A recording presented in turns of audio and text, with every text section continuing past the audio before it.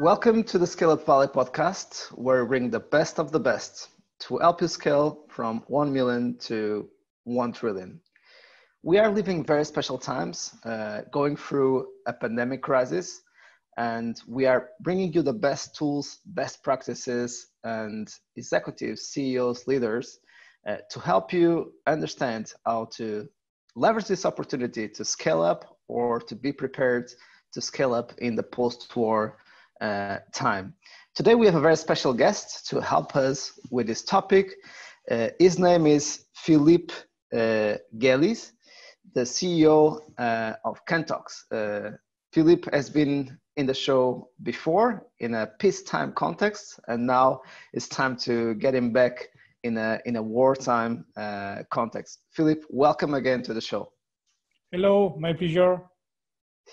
So just to give a quick intro to the audience, and we definitely invite you to look to the previous episode with Philippe to get to know even more about Kentox and about his career. But just a quick overview so people get the context if they are just listening to this podcast episode. So Kentox is a fintech company, very much focused on B2B. And what we do in a nutshell, we build software solutions for companies to manage better foreign exchange, and in particular, anything related to foreign exchange risk, market volatility, to make sure they protect their revenue and profit margin against market, let's say, turmoils, which are right now, I would say, at the climax. So right. We started in Barcelona. In London, we are 9 years old as a company, 120 people, more than 10 million in revenue, because I know you are very focused on scale up and revenue. Right. And, I would say now going through a bit of challenging times, but I would say we are quite a resilient company in that sense. So we are really preparing more for the rebound. That's well done. And how is this? You were saying that this is a huge opportunity in a certain way, because what you do is also to mitigate risk for your clients. How is the pandemic affecting your business and Kentox? So is it being an opportunity? Is it being a threat? Or at this stage, it's much more a crisis of confidence and you don't see yet a clear pattern on your business? So look, we are a business which is... So as we said, serving B2B clients, most of our clients are, I would say, of quite a decent size. So our, let's say, support are companies with revenue in the tens and hundreds of millions. We also have some clients with revenue in the billions. So we are affected, as I would say, most companies, just because we have clients in many different industries, including travel. So as you know, travel is an industry which is more or less on hold. I mean, it has almost stopped. So these clients that are now basically stuck, but they don't do much business. If they don't do much business, they don't need a lot of foreign currencies. So basically, we have less business with them. But we are, I would say, quite balanced in our client portfolio. So we have clients which have definitely much less business than before. But we also have clients in food, logistics, chemicals, or some kind of e-commerce where they have more business than before. So we are quite a lean company. Our growth is not much driven by huge spendings or marketing. And this is definitely a big asset right now. So what we are doing in this week, so in the last 2-3 weeks, and probably in the coming weeks, is making sure we are going through this, I would say, big storm in quite a safe way. So we are well funded. So we are quite strong in that sense. But anyway, we have frozen some hirings and some expenses just to make sure we save some extra cash in the coming weeks. And what we are doing is making sure we are not cutting anything that will generate future growth when the market will rebound. So to make a long story short, we are making sure we are saving some cash as most companies, but we're also making sure that we get ready for the rebound. So for some examples, we are doubling down on internal trainings to make sure our sales and marketing teams are even better for when really clients will massively come back. So it's really an interesting time for us because risk management is really something which is on top of the list. not only because of what's happening right now in the pandemic, but also because in that kind of context, finance directors and treasurers are mainly thinking risk. And FX is one of that risk. And so we are quite convinced that for us, when the market will normalize, risk will be definitely on top of the list. And so it will be quite an interesting opportunity for us. It's really interesting. And so typically when we were thinking about what are the industries that are doing well or doing badly with the crisis, we think about the companies as being part of that list. For instance, in your case, I would attach your solution to the fintech space. But of course, you serve different verticals, as you were saying, and it depends on your customer base and what are the verticals to what you are providing those services.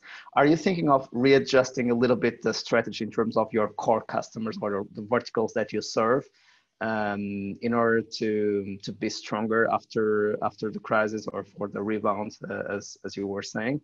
Or would you keep with the same core customers during and after the crisis? I would say one of the things we are naturally doing is we are now focusing on, let's say, these industries that are in some way either benefiting or not being too much impacted by the pandemic. So naturally, this will create some kind of balance in our portfolio. So for example, travel at a large sense was one of our big industry historically. In the coming months, we know that the new clients will come from other industries. And it's interesting because in the last 2 weeks, we keep on signing new clients. Less than 2 months ago, but we keep on signing new clients.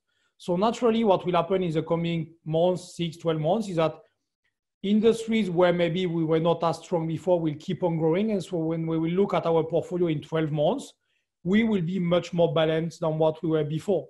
And I think it's quite an important thing and message. I was reading an interesting article this week saying that if you think about the tech industry recently, and in particular in B2B and in software as a service, being super specialized in one industry was, let's say, something considered a strength, and now it's definitely considered a weakness. Imagine that you are selling software to, let's say, to restaurants, for example. Now, basically, you will not sign any client for months. So what before was a strength and in some way generated some kind of premium for your company, now will probably imply a discount. Absolutely. So being really well balanced between many industries, this is what we have already in Kentox, and I think we will double down on this to be even more balanced in the future, is definitely a strength. Absolutely, that's really interesting, and as you know, I'm a strong advocate about radical focus and scaling up, very focused on a specific vertical, and only later on starting adding new verticals. And I need to recognize, of course, that in this situation, diversity and risk mitigation, as you said, it's really important and a luxury to have. Unless you decided the vertical that is doing very well with the crisis, and you were lucky, and you could be scaling even more. For instance, Zoom and Slack, so that this is their moment, and they can be even more focused. Of course, they serve different verticals. It's not a good example, but the remote workplace or e-commerce for groceries and healthcare, pharmacies, etc. But for me, it's not only about the vertical in terms of industry. It's also the profile of the clients. I think that there is one specific kind of SaaS companies that will struggle a lot in the coming months. Correct. The ones that have been focusing a lot on selling to startups and relatively young tech companies. Because in the previous period where it was, let's say, a very nice period in terms of cash availability and fundraising and things like that, there are many tech companies that have been focused on selling to other tech companies. And a lot of these companies will just struggle, disappear, reduce their spending. So if a big share of your business is selling to other startups, I think you are in a very, very complicated moment because most of your market will vanish very, very soon. So it's not just about industries using the, let's say, the old school definition, which is tourism, food, logistics, but it's also what kind of companies you are serving. Because I mean, startups will really go in the ice age, in the coming 12 or 24 months. So they will probably spend much less on software that are not really core business for them. Absolutely. Yes, it's kind of a matrix, a combination between the profile of the company or the size, even SME enterprise or startups, as you were saying. And definitely across our portfolio, I can see a trend. The ones who are serving enterprise customers are relatively more stable unless they are serving enterprise customers in the airline or travel space. But SMEs, and especially with the cash crisis that we will be facing, everyone is postponing payments and trying to anticipate payments and cut costs to extend the runway. Of course, the SMEs are usually the weakened part of the ecosystem, right? And we might see a domino effect in the upcoming weeks. Definitely, yeah. There is this study of, I think it's JP Morgan, saying that in the US, SMBs are more or less 27 days of cash runway. Cash buffer, yeah. I mean, it's a very, very, I would say, high level number because in SMEs and SMBs are many, many different things. But I think it's a reality. There are just many businesses. If cash stops going through, they cannot survive very long. Absolutely. And especially the ones who are a little bit earlier thinking about scale-ups who might be post-Series A, but still not being able to go upstream and serve enterprise customers, or are still in that transition unless they start already with enterprise customers. But I would say in SaaS, it's the most common way, starting with SMBs and then trying to go upstream. This can have a huge impact. Not to talk about the ones who might be already preparing or negotiating or almost closing a funding round at this stage. So I know that you closed it around some weeks ago, so it was a perfect timing, correct? It was in December. Yeah, it was December. So we always had this philosophy of always be cash rich. So we prefer always raising a bit more money than eventually what we will need. We prefer diluting a bit more, but being really resilient in terms of cash. So we did it in December, and so the timing was good. But definitely, companies that need to raise money now, I mean, in the coming weeks to survive, I think it's almost impossible. So my understanding of the market dynamics now is you are in big trouble if you are one of these companies which is still not super clear in terms of product market fit or sales engine. If you are very early stage, you are just starting, and really what you need is to raise a bit of family and friends just to build a team of 3 or 4 people and start building something, I will say you are in a good position because there will be basically in the coming 18 or 24 months, many less demand for talent. So you will in a much easier way find talent. You will have time to develop something without any kind of pressure just because the market will cool down a lot. And so when you will start having eventually a product, a good market fit, and then you will have to raise your first real round with professional investors, maybe in 18 or 24 months, you will be in a good position. And you will also, by nature, start building your company in a very lean way. So I think that someone that want to start a business, a startup right now, or that has just started and can do it in a very lean way, I will not be shy in doing it because I think it's a very good time. And these kind of companies will benefit from being lean and from having a lot of talent available in the future. If you are big enough and you have a very clear product market fit, and you really know how to deploy money and how your sales engine is working, okay, eventually you have to scale down a bit and to be more cautious, but I think you're also in a position that's not too bad, except definitely if you were going to raise money now and you are short of cash. The big problem are for these companies that, you know, as you say, when you raise a Series A, for example, in many cases, you don't have a product market fit. You have an idea of product market fit, you are still exploring, but many things are still very unclear. And eventually, even in a Series B, when you look at the last 2 or 3 years, there were companies doing a seed, and 10 months later, a Series A, and 10 months later, a Series B. Right. And very often, at that time, when you are doing a Series B, you're not already at the time when you understand very well your business, your unit economics, and your sales engine. So these are the companies, in my view, that will struggle a lot because investors will first focus on companies in their portfolio or companies with a very clear product market fit. So for the ones that are in the middle, I think it will be very, very challenging. Without saying that the times of companies that were just focused on top line, but with unit economics that eventually will never turn profitable, mobility, delivery, all these things, wow, I think it will be an extremely challenging time. And I think we will see some large ones basically bankrupting and disappearing. When you see what happened, I think with Bird or Lime last week, I'm not sure what one it was. I mean, these companies, when you need a lot of investment in assets, when your unit economics are very bad, but you are selling a very long-term plan, I mean, this is not a story that will sell anymore in the coming 1 or 2 years, and eventually ever. I think these times are over, and I think it's healthy, to be honest. Absolutely, and it's good to have in mind, and you are a veteran in the ecosystem in Europe. That I'm not all there, but I mean, I have some years of experience indeed.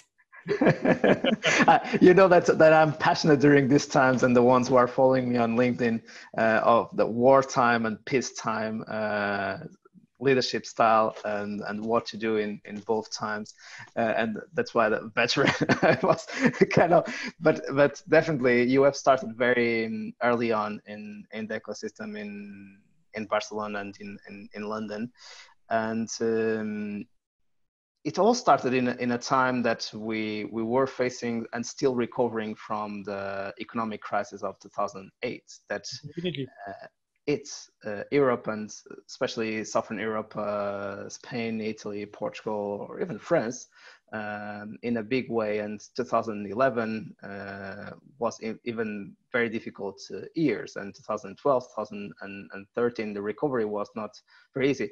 And if I'm not wrong, you started up Can Talks around those years, and we were always saying that this was a competitive advantage. So finding out a very good job was not so easy at that time. So talent was much more available. Also, you didn't have nothing to lose. If you didn't have a job, why not try your dream?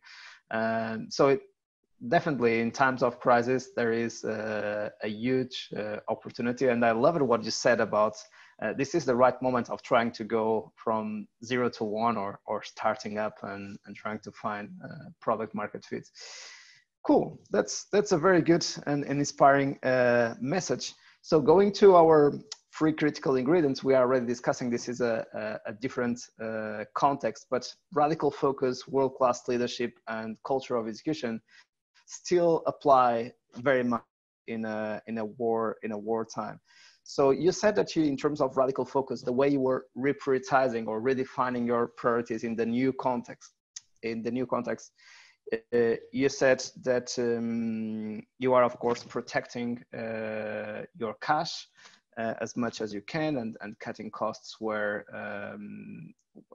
expenses might not be necessary. We have not really cut costs. What we have done, we have said, look, we have a good cash position. We have a very good product market fit. We want to be ready for the rebound. So what we will just do as, let's say, simple measures is hiring are frozen and expenses are frozen. So basically the cost base is not completely flat, because what we want to make sure is, given our position, which luckily is strong, we want to make sure we are ready to react at any time if we see an opportunity. So for me, it's really managing the company and managing, let's say, the investment and the P&L on a weekly basis. Every week we reassess, we try to understand if the market is normalizing. We want to be able to understand when there is some kind of eventually signs of rebound. And again, because we are in a good position, if you are in a company where you have little cash and you are burning a lot, it's a different game. Right, but what shows that you need to understand that it's all about now flexibility. So if you need to make some cuts, you do it. And then it's all about being flexible and adapting constantly. Good. And I love the way, because I believe that usually in these situations, some people panic, and it's human. But this is also a great opportunity to prepare the future, to prepare the post COVID-19 and the post pandemic crisis to be even stronger. And it's usually also during tough times that we build amazing teams, or we strengthen the culture that we have built over the years. How are you keeping everyone focused, positive, and engaged in this new situation? Because everyone in the team faces this kind of situations in a different way. So how are you assuring that everyone is focused on the future, as you said? So first, there are some simple things. As you said, what's very important as a company leader is not to panic and to show people in the team that really you are quiet, you are analyzing, you're not panicking at all. This is very important in terms of, name it as you wish, but behavior, right, body language, they have to feel that you feel comfortable. This is the first thing. Then for me, then it's important also to show that you are strong and resilient. So communicating in even a more transparent way to your team about the company cash position and run rate, to really show them that they don't have to be worried about the company and their job. We are here for the long run, and we are ready to go through this crisis, definitely.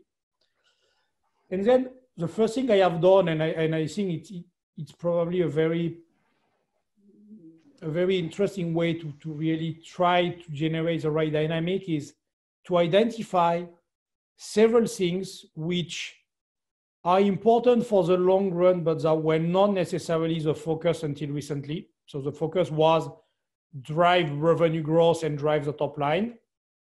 And very often when you do this, you don't focus enough on some important, let's say, processes and measures. So some examples. We have never really focused on collection and days of sales outstanding. Why? Right. Because in the end, it was never an issue. I mean, days of sales outstanding was never out of control, but we knew for long that we could have improved it a lot, but it was just not a focus. So look, now it's a moment when probably it's time really to focus on this, because if we want to grow on the long run and be resilient, this is in some way a very good way to be, in some way, to be leaner and not to need so much capital, because if clients pay you quicker because you have stronger processes. And that what we have discovered is that with very simple things, which is changing a bit the processes and using different kind of technology, you can improve it a lot. So for example, now we are putting in place direct debit. So instead of asking clients to pay us invoices through wires, we are putting in place direct debit. It's simpler for clients, much easier. It creates much less friction, and it's very good for our cash position. In terms of sales, what we said before, we had clients in some industries that are now struggling. So I really sold it as an opportunity internally, that now it's a very good opportunity to rebalance our portfolio by focusing on other industries that are now not impacted so much or benefiting from the crisis. And really sell it as a way to be stronger in 12 months and to have a much more balanced client portfolio. So really identifying 2, 3, 4 things that are important for the long run and maybe that were not a top priority until recently. And now you put them really as challenges to your team. And it's really a way to create a different and positive dynamic by creating some kind of new common goals and making sure people are focused on these goals. Got it. And I know that in terms of future, we discussed it in the last episode of the podcast that you were also planning in the long term to expand to the US. So these are also perfect times to prepare this with detail, to talk with different people, to understand what is the talent needed to win there. Is this also part of your thought process nowadays? I would say yes and no. Yes and no in the sense that in the last 3 or 4 weeks, we have really been working on how we make sure that we are in a strong position to go through the crisis. We readjust the things that are really important. Things like the US, that were something I would say more for next year. It's still something we want to do. But I would say in the last weeks, I have not focused too much time on this because it was not a priority. But you're right. In the end, it will be an interesting time to think about it because, again, I was speaking yesterday with my team and I said, look, something which will be very interesting for us is that in the coming 3, 6, 12 months, competition will decrease. Competition will decrease because even if we don't have companies that are really doing exactly the same and building the same kind of software, conceptually, any bank is a substitute to us. So if you don't want to use a software to manage FX, you use your bank. But what will happen in the coming months is that first, some substitute or competitors will disappear, and banks will be much more focused on managing risk and loans and credit and stuff like this, and not at all on building new technology or investing in new technology. So in the end, the competitive landscape in 1 or 2 years will probably be even much more attractive for us than what it would have been without a pandemic, just because there will be less people focusing on technology in the FX space. Got it. It's a very good point, and we always can see the same reality as a threat or as an opportunity. And maybe in terms of input, in terms of world-class leadership, is really pointing out and it starts with ourselves, right? So pointing out our mind to where is the opportunity, because we can't change the reality, but we can think about the reality and we can reframe or redirect our mind and our emotions to where it makes sense. And as a consequence, as an example, it will help your team do the same. So love the exercise of looking for where the opportunity is and reassessing where we are. And something in some way, to be honest, I would say that in terms of leadership and management, I enjoy personally that crisis.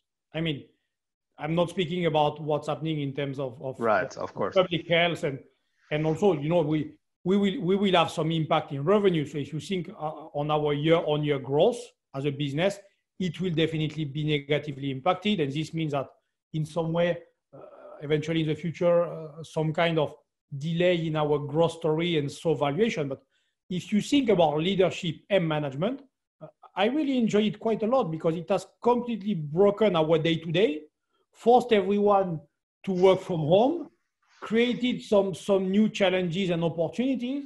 It has really brought us out of our habits and comfort zone. It has created this kind of, I would say, positive tension and pressure. So really, in terms of leadership and management, I would say that I have enjoyed quite a lot the last 3 or 4 weeks. It's really an interesting experience. Great. It shows that you enjoy being a wartime leader. You also have been doing a great job in both times because since Cantox exists, you have been leading through peace times and wartime. Cool. And in terms of you were talking about our last ingredients, the culture of execution or the rhythms, culture, etc. Are you doing dailies, or have you been doing dailies in the first days since the lockdown emerged, or all ends every week? Anything changed on your rhythms, or did it all stay the same?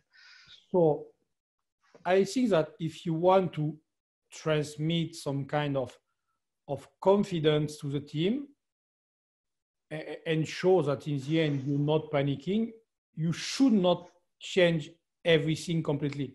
So what I mean is we have maintained our usual, let's say, management framework, which is our monthly world team presentation and review, and the same for management and blah, blah, blah.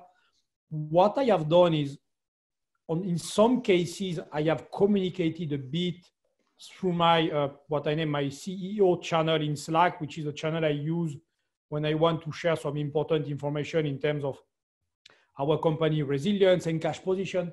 But I have tried not to fundamentally change the day-to-day, because I want people to feel that we just keep on going in the same direction. Okay, we are all working from home, so we are not all together anymore, but there is no reason to try to change everything. I mean, we have done some adjustments. We have added maybe some new reporting tasks and processes, but I try to maintain what we already had, because if not, you give the impression that you try to change everything because you are panicking. That's not the case.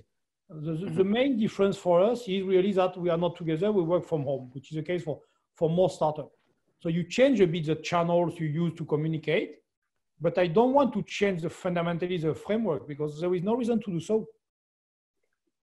Got it. Very interesting perspective. Super interesting, because we have been also seeing a lot of trends, and we tried this in the past to encourage people to have dailies and weekly all ends, and there was a lot of resistance, and now I'm seeing this happening a lot. But I love your perspective about keeping the routine, keeping the same routine, because people will feel that they are in the same context and more confident, more secure about the future. Amazing. And we come to the end of the show.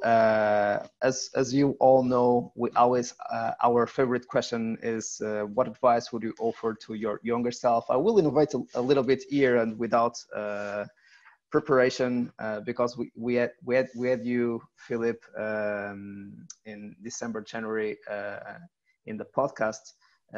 Would you like to summarize any advice for any CEO that is nowadays fighting outside to leverage this crisis as a CEO and as a company, but at the same time might be suffering because their business are being very affected by the crisis? So do you have any final remark or final advice for those people who are tuning in?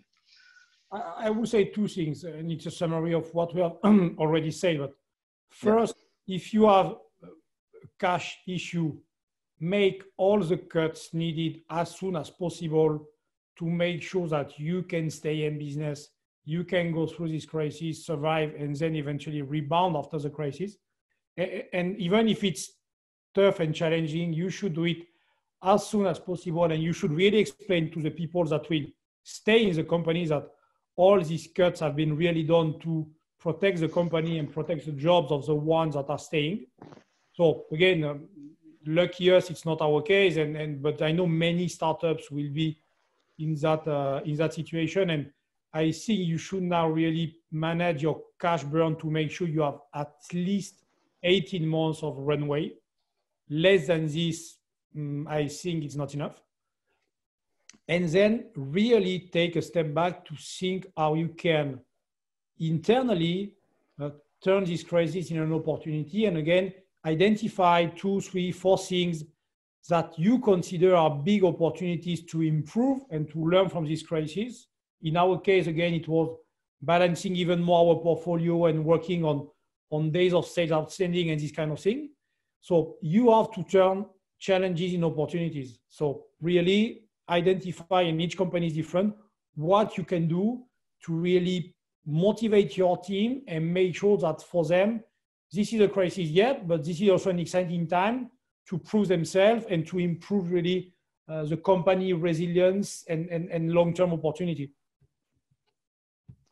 What an amazing summary. Philip, thank you so much for making the time to share with you how you are living through this pandemic crisis and helping other CEOs be better equipped to face it. Thanks so much for your time. My pleasure. Bye-bye. And to our community, thanks for being there. We keep bringing you the best of the best, so you can be in the best shape possible, fighting this crisis with your team and with all of us. Stay healthy and keep scaling.